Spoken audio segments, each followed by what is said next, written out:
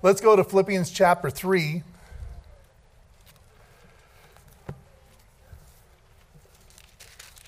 And I want to continue this message that I started called Pursuing Our High Calling. Pursuing Our High Calling. Look at what that means in the scripture. Many times we hear the verse that it gets quoted a lot. You know, I press toward the mark for the prize of the high calling of God in Christ Jesus. That motivates us. It helps us to see that there's something we need to be pushing towards. But I think we also need to know what that means. What does that mean? What am I pushing towards? What is the prize? What is the high calling of God in Christ Jesus? And so we're going to look at that a little bit more today. Last week we looked at the effort. We looked at words like press toward and follow after, which means that it's going to take energy. We also looked at the word apprehend, how that just like a policeman apprehends a robber or a criminal, you have to dive on them, lock their arms down, put the cuffs on it. That's the way we gotta be towards the high calling of God. We gotta apprehend. We gotta go after it with an effort. Amen.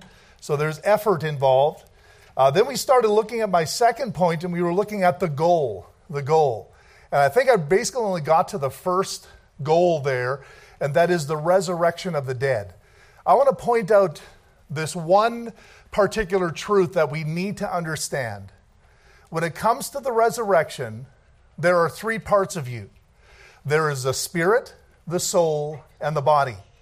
The resurrection has to do with all three of those, okay? Now we know that when you got saved and you became born again, that your spirit was resurrected, which means it was dead, but now it's made alive. It says, you hath he quickened who were dead in your trespasses and sins. And that's talking about your spirit. The Holy Spirit came into you, and the Bible says he sealed you unto the day of redemption. So you've experienced already a resurrection. That spiritual resurrection. But there's also the other end is the physical resurrection. Now we all know, you saw I had the sling on today, we all got broken bodies. Amen. Some of you can hardly wait to get your glorified body. Amen. I'm one of those. I vote yes. Amen. And one day I'm going to get that body. You know, it's guaranteed because I'm already spiritually resurrected. I'm guaranteed to be physically resurrected. Amen. Because that's a third part of the body, or a third part of our makeup. And so that leaves us this middle piece, the soul. The soul is the part that really you have to do with right now. Now your body is corrupted. That's why he can't fix your body. He can't reform your body. Your flesh is something that will crave the things of this world. And if you allow your body to be the boss, you're going to make all kinds of bad decisions. That's why you have to allow your spirit to be the master, not your body be the master. Amen? The Bible says you ought to put your body into subjection. And we'll look at that verse again today as well. And so the resurrection of the dead, it's talking about my spirit, my soul, and my body. The first one and the last one have really nothing to do with what I'm going to do except for that decision that I've received Christ as my Savior. I'm guaranteed those two. The middle one, it's kind of a delayed reaction. That means that he left us down in this sinful world for a reason. He did not just change us and make us into a glorious being when we got saved. He left us with a soul that needs to be renewed. And that's why the Bible says that we need the renewal of the mind. Now, the scripture tells us what that renewal is supposed to look like. He gives us principles. He gives us things that we're supposed to submit to. So this thinker in here will change. Amen? So this heart that desires things is going to change. I mean, your desire should change after you give yourself to the Lord, and after you follow the Lord, your desires will change. When I first got saved, there's things I still desired in this world, but it didn't take long. As I surrendered to the Lord, those desires began to fall to the wayside, and new desires would come in the midst. But that's why the Bible says you're supposed to set your heart, your affections, on those things which are above, not those things which are on the earth. So those have to do with your decisions. So there's a resurrection in your soul that takes place down here after your salvation, that you have to make a decision and desire for the power of that resurrection of Christ to change your soul. Take it from a dead position to a live position. Amen? Dead affections to living affections. A dead mind to a living mind. Amen? A mind that's fashioned after the Word of God. That's a decision you need to make. Some Christians don't make that decision. They say, hey, I'm saved. I'm going to heaven. I've got a spiritual resurrection. I'm guaranteed a physical resurrection. That's all I want. Well, the problem is, this verse means nothing to you then, because there's a mark for the prize. A mark for the prize. And folks, for any prize that any man has ever received, it's based upon an effort that they put into the race, and they discipline themselves, and they run, and they sweat, and they work, and they hit the end of the line, and they're crowned by their master. Amen? That's what we're aiming towards. Now, you may not think that's important. I do. When I see Christ, I want him to say, well done, thou good and faithful servant. I want him to comment on the effort that I placed into my life, even in a corrupt soul. I want him to make a comment based upon my surrender since the time I got saved to the day of the physical resurrection. And he will. The judgment seat of Christ is the evaluation. It's the evaluation how you ran the race, how you gave yourself to God's plan for your life. And the Apostle Paul is talking about that effort to press toward that mark. Amen? So I just want to explain to you what this is. We're not pressing towards salvation because that's already done. I'm not pressing towards a bodily resurrection because that's guaranteed. I'm pressing towards the change of my soul. And that's what we got to understand. Amen? And so the goal is the resurrection of the dead. Now, what is that? What in its essence is the resurrection? Well, the Bible says when you get resurrected physically, that you'll receive a body like unto his glorious body. See, because Jesus Christ is the only one that defeated death. He's the one that broke through. I mean, Muhammad, you look at all the false teachers, you look at all the cult leaders. When they died, they went to the grave, they hit that brick wall. Bam. You go no further. You don't have the power to overcome death. Jesus Christ, when he went to the grave, 3 days later, he broke past and he came up. He's the only one that could do that. The resurrection is patterned after Christ. So the body you'll receive is like Christ's body. The spirit that was born again, that's like Christ's spirit. It's his spirit in you. The soul that's changing in this present time, it's Christ's image. You get what I'm talking about here? The resurrection in its essence revolves around the image of Christ.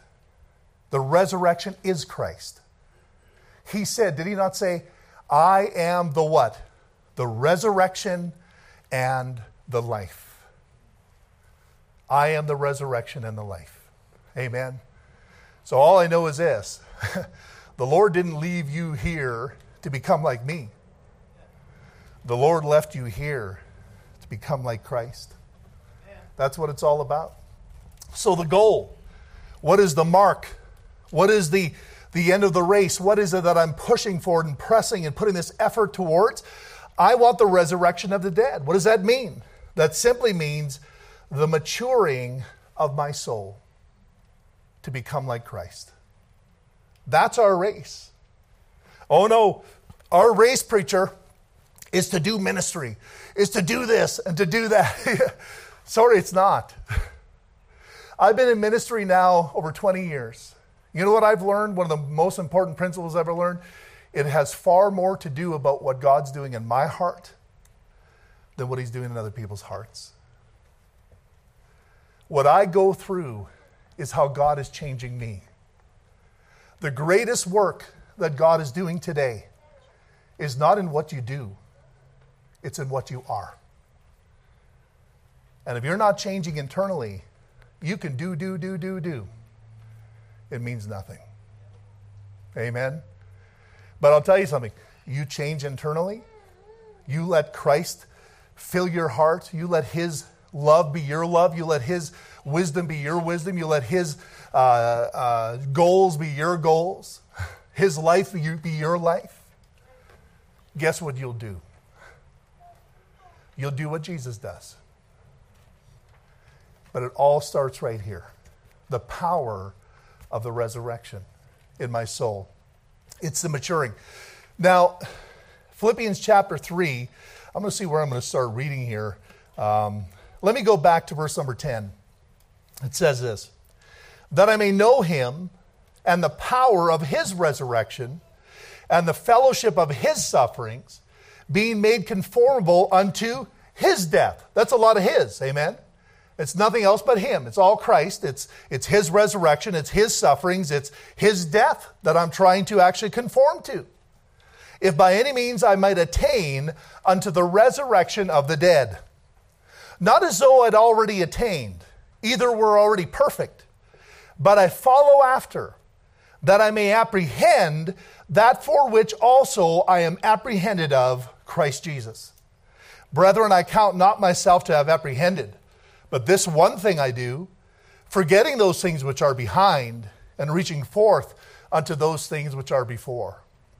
I press toward the mark for the prize of the high calling of God in Christ Jesus. Let's pray. Father, I just ask you, Lord, give me clarity of mind.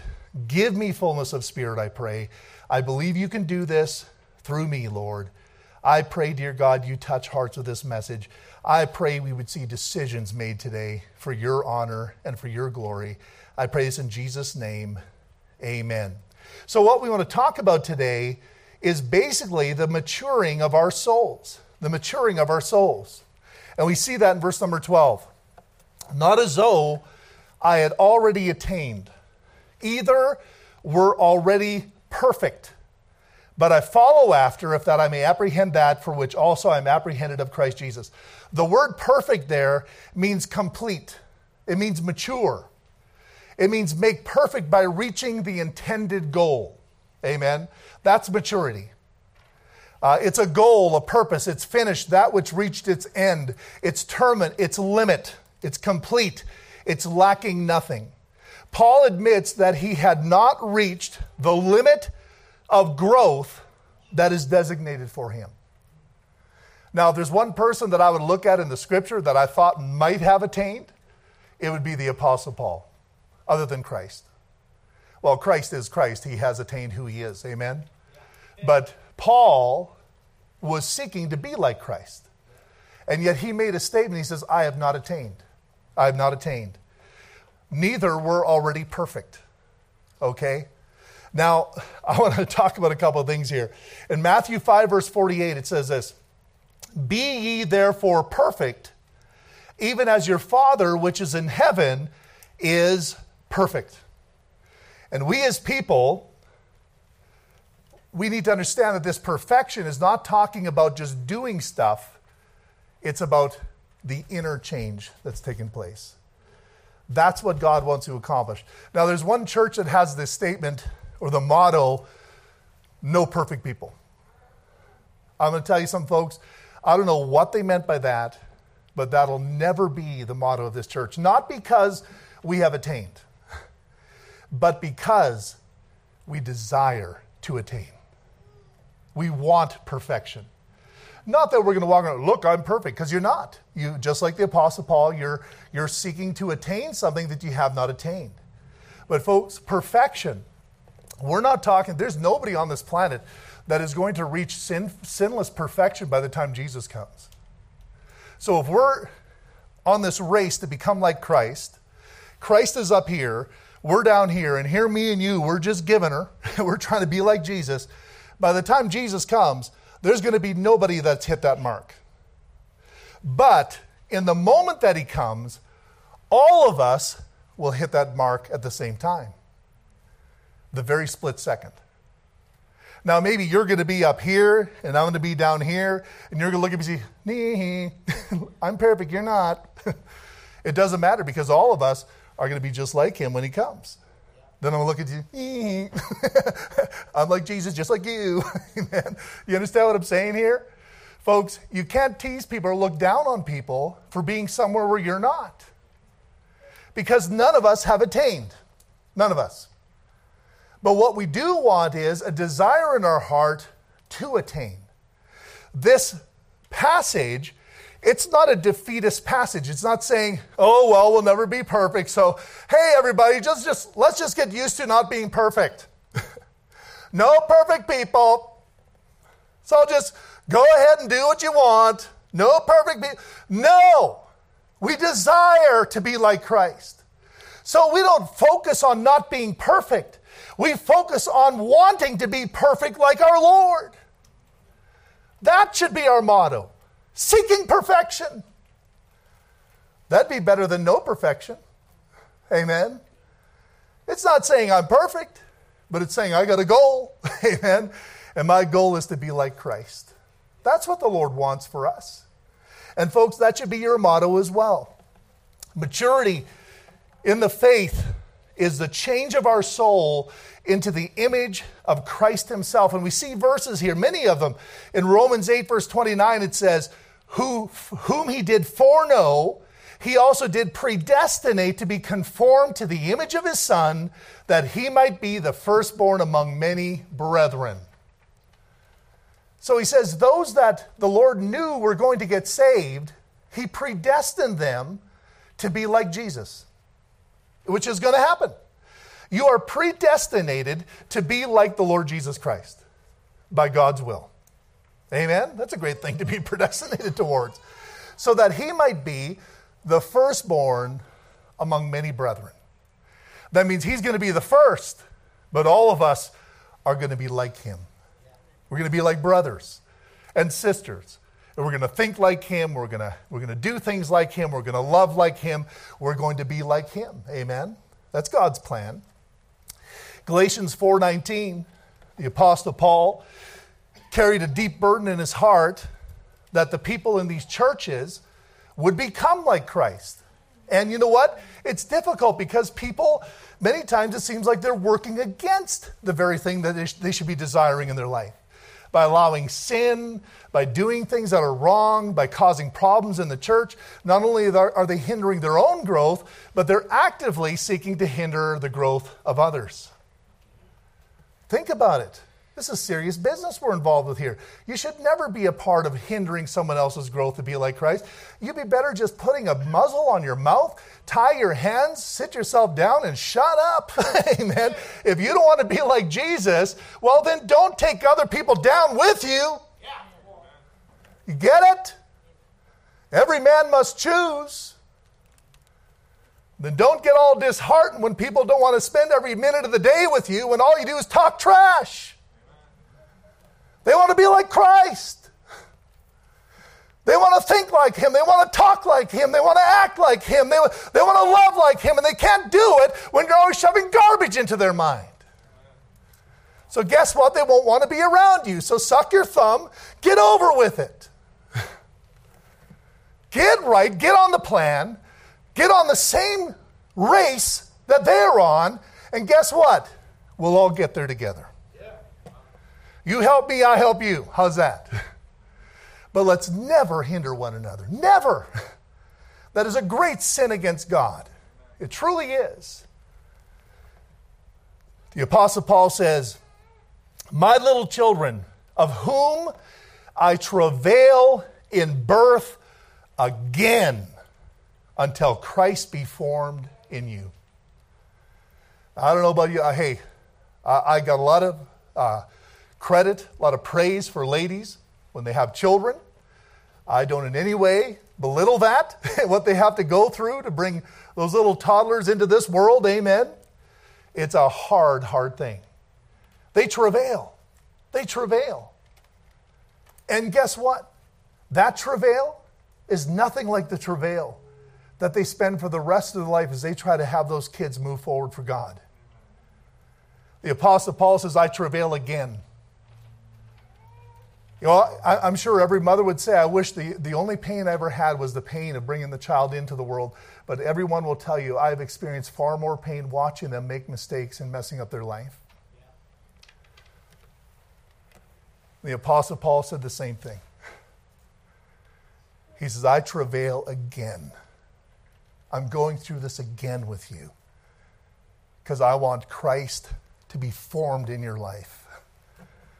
And you're fighting it. Amen. Don't fight it. That's a desire of every godly father and mother. That's a desire of every godly pastor, every godly Christian, every godly friend. Any godly friend looks at their other friend and says, you know what my greatest desire for you is? That Christ be formed in you. And if that's not your desire for your friend, you're not a good friend. What? Oh no, you're a friend according to the world. The world would call you a great friend. But when it comes to the high calling of God in Christ Jesus, we don't just need friends that help us to go make money. We don't need friends that tell us what we need to hear. We need friends that are encouraging us and challenging us to be more and more like the Lord Jesus Christ. And when we are not, that friend should weep for us and travail for us. Or that person truly is not a friend. You get that? He travailed in birth again until Christ be formed in you. Colossians 3:10 it says, and have put on the new man. For Sunday school, we were talking about how the new creature, that's the new man. That's the only thing that's been created after the first 6 days of creation, is the new creature in Christ. Amen?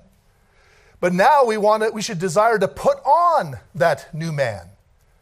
Because our soul is corrupt, we have to decide that spiritual man that was born again, that was made brand new, we have to practically apply that into our corrupt soul. Amen? We have to put on the new man. We have to make that decision to crucify the old man and put on the new. Amen? And then it goes on to say, it tells us about what that new man is. It says, which is renewed in knowledge after the image of him that created him. That new man, you remember in the garden how man was made in the image of God? The new man is created in the image of Christ. And the Bible says you need to put him on. Put him on. And that new man is created, is the image of the one that actually created you. You know that Jesus created you? He created you. Without him was not anything created, the Bible says in John chapter 1. Ephesians chapter 4 is another passage. And this is the practical aspect of this. Once again, Ephesians 4:11, it says, and he gave some apostles, some prophets, some evangelists. We know the office of an apostle is no longer in play anymore. We know that had to be closed. We know that prophets today are not those that foresee the future, but they are those that foretell. They foretell the future by the Scripture. They don't just foresee and they give you extra biblical revelation. Since the completing of the Scripture, now prophets are those simply that preach the Bible. Amen. Everything that has been revealed in the Word of God. And then it says he's given you some evangelists and some pastors and teachers for the perfecting of the saints, for the work of the ministry, for the edifying of the body of Christ. So the first step there is the perfecting of the saints. The reason why God gave you pastors and teachers so that you could be perfected, like Philippians chapter 3, and attain the goal of maturity. Attain the resurrection of the dead in your soul. You get that? So just in case you think, well, I don't need a pastor, well, then the Bible's not true. Get your little knife, cut out Ephesians chapter 4. Because you never want to read that again, because as soon as you do, you'll be fighting with God. Amen? I'm kind of saying I'd rather fight with him now than later on. No matter how much I've cut out of the Bible, it's still going to be written in heaven. Amen? He's going to pull out his book and says, oh, you didn't get to this one, did you? Then he'll read it to you. He says, you shouldn't have done that. Amen? Doesn't matter what man does to this book. Forever, O Lord, thy word is settled in heaven. You're not wrestling against me. You're wrestling against an eternal God. Amen. For the perfecting of the saints, why do you need to be perfected? Why do you need perfection? Why do you need to be matured? Why do you need to grow? Well, you need that for the work of the ministry. That's what it says right there. So the people of God are supposed to be the workers in the ministry. But that's not the way I've been brought up. We're taught that preachers are the workers. Well, that's very convenient. Amen. That's convenient to have the preachers do all the work. But that's not Bible. The Bible tells us that I'm supposed to give my time to perfecting you so that you can do the work. Amen? That's not because I'm a lazy pastor. I'm busy enough. Amen? But you know what? That is the biblical way. So that means that you're supposed to be working more and more towards being usable for God by you being matured in your soul. More like the Lord Jesus Christ. Now, if you've dug your heels in, you've dug your heels into this plan. Now, all of these people that God has given you have no purpose in your life. That's why you throw them out. You discard them because they have no purpose. But if you were a child of God that was right with God, you'd say, there is a purpose. They have a purpose in my life. Now, you'd have to die to your pride, because pride says, I don't need anybody. Pride, the middle letter of pride is I. Amen. I. Well, your I needs to die. Yeah. And once that I dies, then you can become like Christ. And that's why he says you need to take up your cross and follow him. Deny yourself. Deny yourself. The greatest sin that a Christian can do is not deny himself. So it goes on to say, for the perfecting of the saints, for the work of the ministry. Well, he's saying, preacher, why would I have to work for the ministry? Why do I need to work anyways? He gives that answer. He says, for the edifying of the body of Christ. That means you're supposed to have a direct impact on the building up of this church. Yeah. Amen. The preacher perfects the people. The people do the work. The work isn't just doing. The work is loving. The work is lifting. The work is encouraging. Sometimes the work is rebuking. You can't do that sin here. You have to stop that. Well, you don't love me. No, I love you too much. Because if I loved myself more, I wouldn't tell you. You understand that? People that love themselves don't correct people. Because they want people to think bad of them. So they love themselves more than the other person. They'd rather see that other person fail, fall, and be destroyed so that they don't have to feel that somebody doesn't like them. But a person that loves people will tell them, say, you're doing it wrong. That person will get mad at them. Well, I hate you. And you'll say, I love you anyways. And that's why the Apostle Paul says, the more I love, the less I be loved. Amen? Try being a Christian. You'll find that out. Well, I've never found that out. Try being a Christian. You'll find that out. You're saying I'm not a Christian? You evaluate your own Christian life. Amen? All I know is all those that live godly in Christ Jesus shall suffer persecution. All. Every last one that lives a Christian life.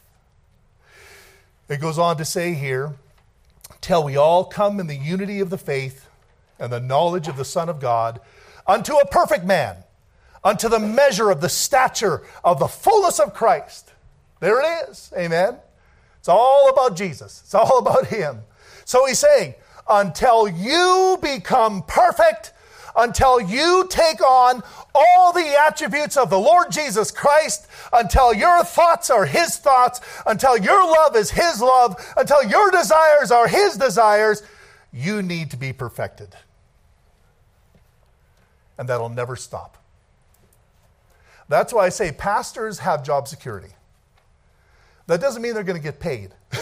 That just means they got security. They got the job. Amen. Every pastor will continue to work till Jesus comes because nobody's going to be like Christ until Jesus appears. That's why this is for this period of time. This aspect of perfecting, working, edifying is a constant process until the resurrection day. Amen. So I've got job security. Or until I can't talk anymore. Amen. Then I'll probably have to find another job, right? And so it goes on to say, so remember I just said, till we all come to the unity of the faith. So the faith, the unity of the faith, is also the knowledge of the Son of God. So when people come to you and they say, well, it doesn't matter if we're all exactly thinking like, well, it doesn't matter if Jesus is the same person. Yeah, it does. The unity of the faith is the unity of Christ. Yeah. That means you can't just say there's many faiths because then you're saying there's many Christs. Yeah. There's one faith, there's one Christ. Yeah. One Lord, one faith, and one baptism. One time you're placed into Christ, that's salvation. Amen. Then it says that we henceforth be no more children, tossed to and fro, and carried about with every wind of doctrine. Doctrine is teaching. Someone comes along at work and say, have you heard this? And you just say, oh, I haven't heard that. I don't know. Well, the reason why you're confused is you need more perfecting. Go back to church. Make sure you don't skip out on church that weekend. Because God's probably going to tell you something you need to know about what that person just told you, because that's how much God loves you. Amen? I can't tell you how many times as I was growing in the faith, and still am, but as I was growing newly in the faith, I had a question. I was saying, oh, Lord, I don't know how to answer that. I would go to church that weekend, and the Lord answered that question in the preaching of the Word of God. Yeah. Have you ever had it? Somebody raise your hand. Has that ever happened to you? You know what you have here? A bunch of people that are on the process, on the track of perfection. Amen? That's what it's all about. That's why it happens. Because God cares. He wants you to be helped. And we'll look at that a little bit later. But speaking the truth in love, I didn't finish what I said here. Carried about with every wind of doctrine by the sleight of men and cunning craftiness, whereby they lie in wait to deceive. I get emails. I get people throwing stuff at me all the time, challenging my positions, challenging this. And I do delete. I don't have time to listen to people's garbage. Yeah. Well, if you really want to know, then you would listen to what I got to say. Well, if you really wanted to say something, then you'd be involved in a local church where God would call you a teacher so you could go teach somebody something. Mm-hmm. Do you understand that? If you're a teacher, you'll be risen up, brought up out of the local New Testament body. Amen. You're not going to be an internet guy that challenges all the churches on the planet because everybody's wrong and I'm right. Do you get that? You don't listen to people that are not involved in a local New Testament church, that are kept accountable by a doctrinal statement, kept accountable by a pastor. The first thing I'll ask somebody when they contact me and say, hey, this is what I believe and I don't agree with you, I'll ask, who's your pastor? Yeah. Yeah. They don't tell me. They never tell me. Why not? Aren't you accountable to your pastor? Do you understand that? Aren't you accountable to your local church? Teachers are called out of the local church.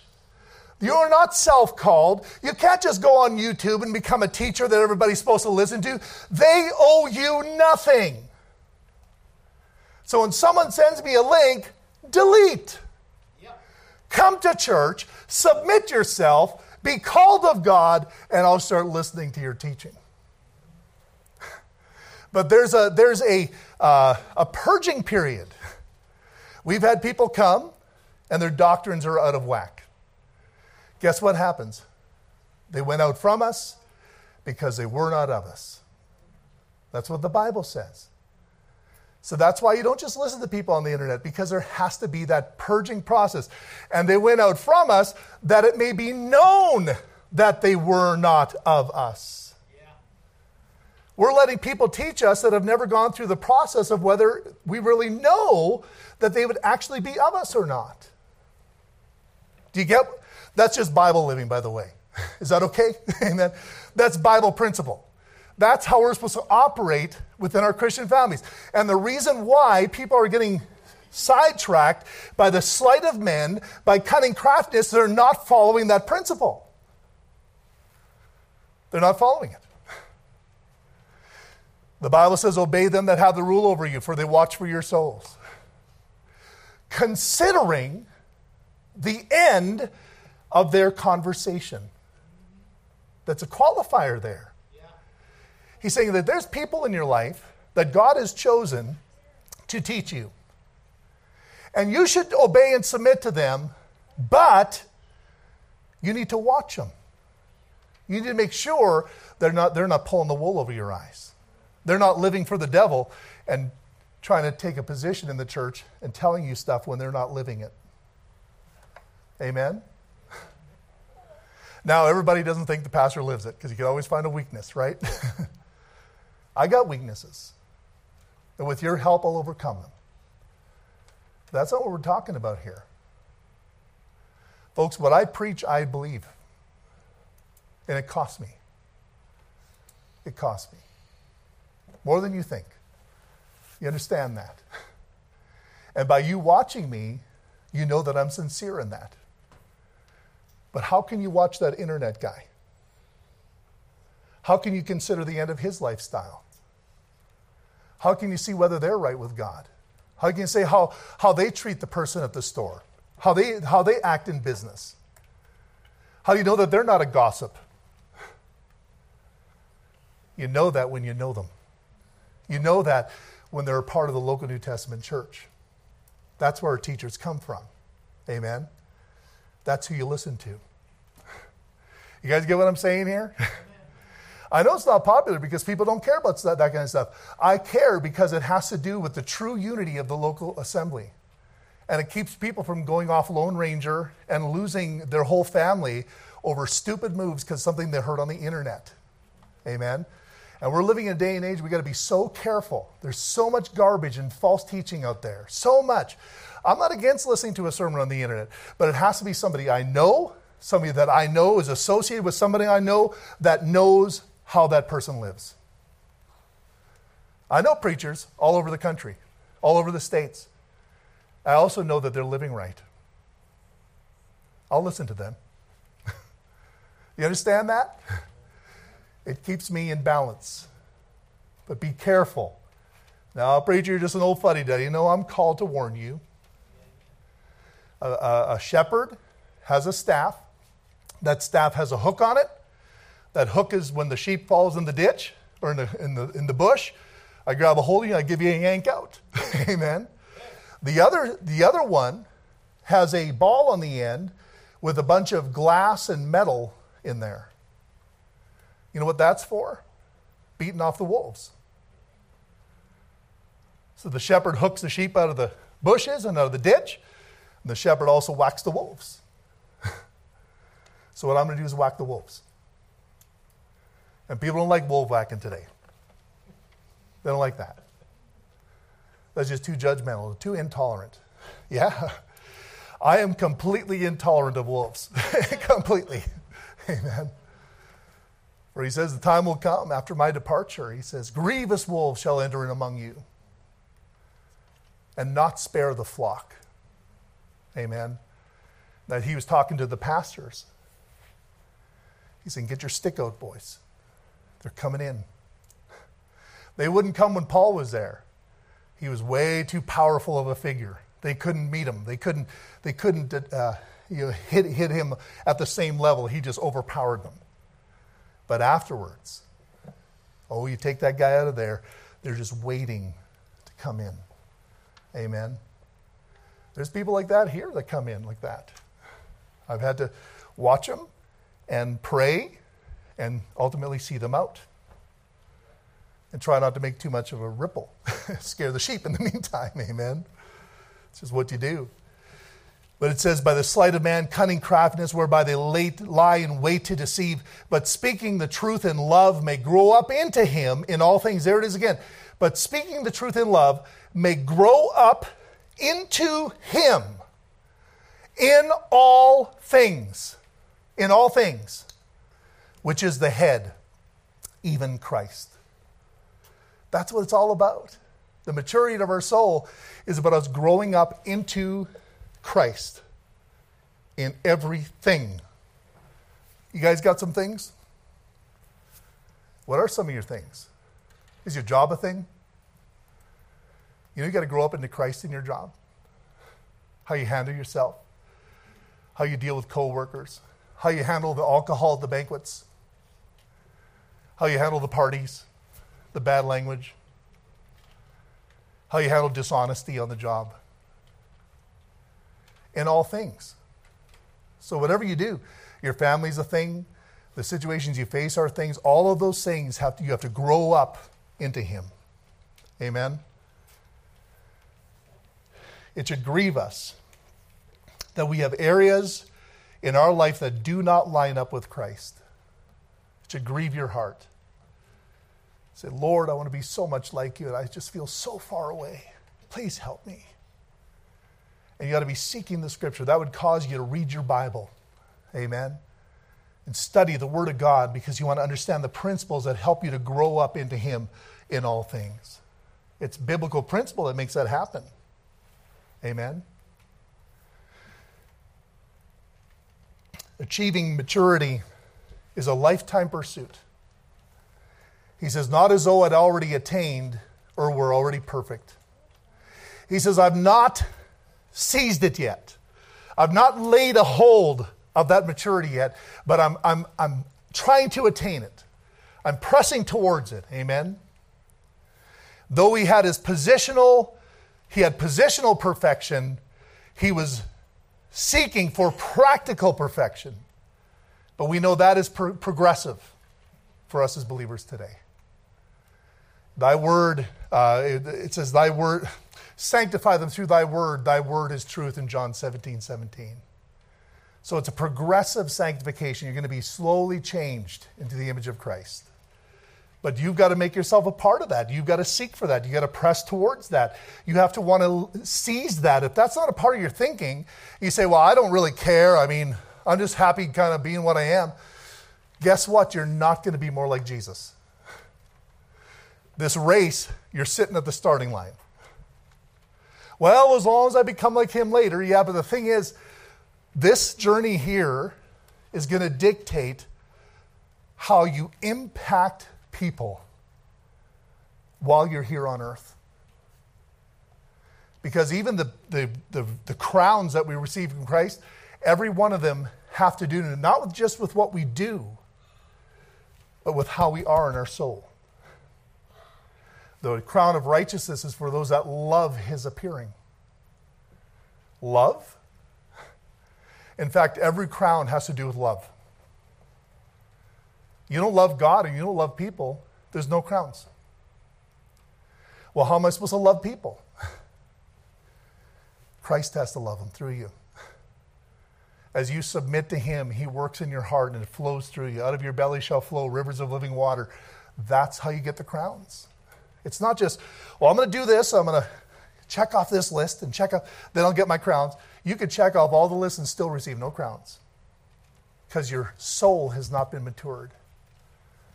You've not become like Christ in your heart. Amen? And so achieving maturity is a lifetime pursuit. Achieving maturity is a Christ-given pursuit. Notice what it says here, and I'll be done. But I follow after, if that I may apprehend that for which also I am apprehended of Christ Jesus. There is a reason that Jesus Christ got a hold of you. That's what it says there. It says, I follow after that if I may apprehend that for which also I am apprehended of Christ Jesus. What he's saying is this: I want to lay a hold on the thing that Christ laid his laid a hold on me for. Amen. Christ got a hold of me. Now I want to get a hold of Christ. Yeah. That's what it means. Hey, he got a hold of you. The Bible says that he came to seek and to save that which is lost. He pursued after you like you're supposed to pursue after him. He pressed towards you the way that you're supposed to press towards him. What kind of Christian, after he's been saved through that kind of effort, is going to say, I'm not going to press for you? You know what? Even in certain cultures, when people save somebody else's life, they give their life as a slave to that person. Because you saved my life, I am forever indebted to become your slave. And their whole life, they'll be the slave of that person that saved their life. That's in culture. That's the choice that we need to make. He saved your life. You need to make a choice to pursue after him. Too many Christians are not. They're not. If I were to have a screen here, and if I were to know, and I don't, how much time all of us spend in the Bible this week, and we would list your name with the passages that you read, how much would we fill up of that screen? See, don't say you're pressing when you're not pressing. Don't say you're following after when you're really not following after. See, you will not apprehend. If you're not chasing it, you're not going to apprehend it. Or you'll have to wait until Jesus comes and then we'll all apprehend it at the same time and say, hey, I'm great. But then he's going to say, now let's evaluate the time between the regeneration and the resurrection. And that's what the crowns are about. Amen?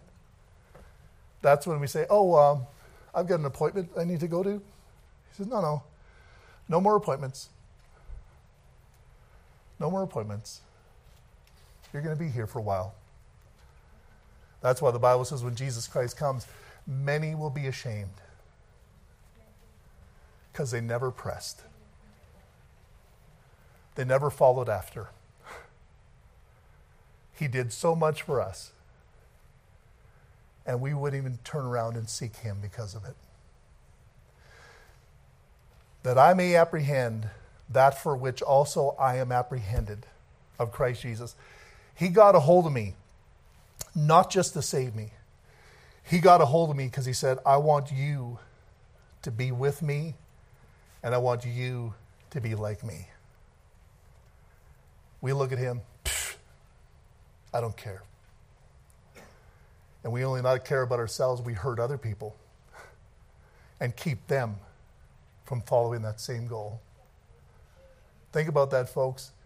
It's a terrible sin. The Bible says it's an abomination to sow discord among the brethren. It's an abomination. Because the Lord says, you divide my people, you're hurting my plan. You're hurting the very reason why I apprehended them in the first place. And you're hindering them from becoming what I want them to be. Folks, we need to get serious about this. It's a lifetime pursuit. You're not going to hit it next week, but your life is going to be a series of apprehensions. You're going to grab a hold of things. You're going to learn things. You're going to continue to go on until finally you're going to become like the Lord Jesus Christ.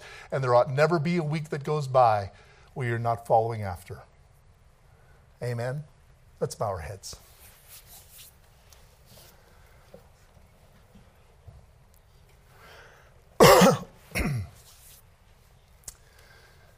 The Bible says for that to happen, that he says, I count not myself to apprehend it, but this one thing I do, forgetting those things which are behind and reaching forth unto those things which are before.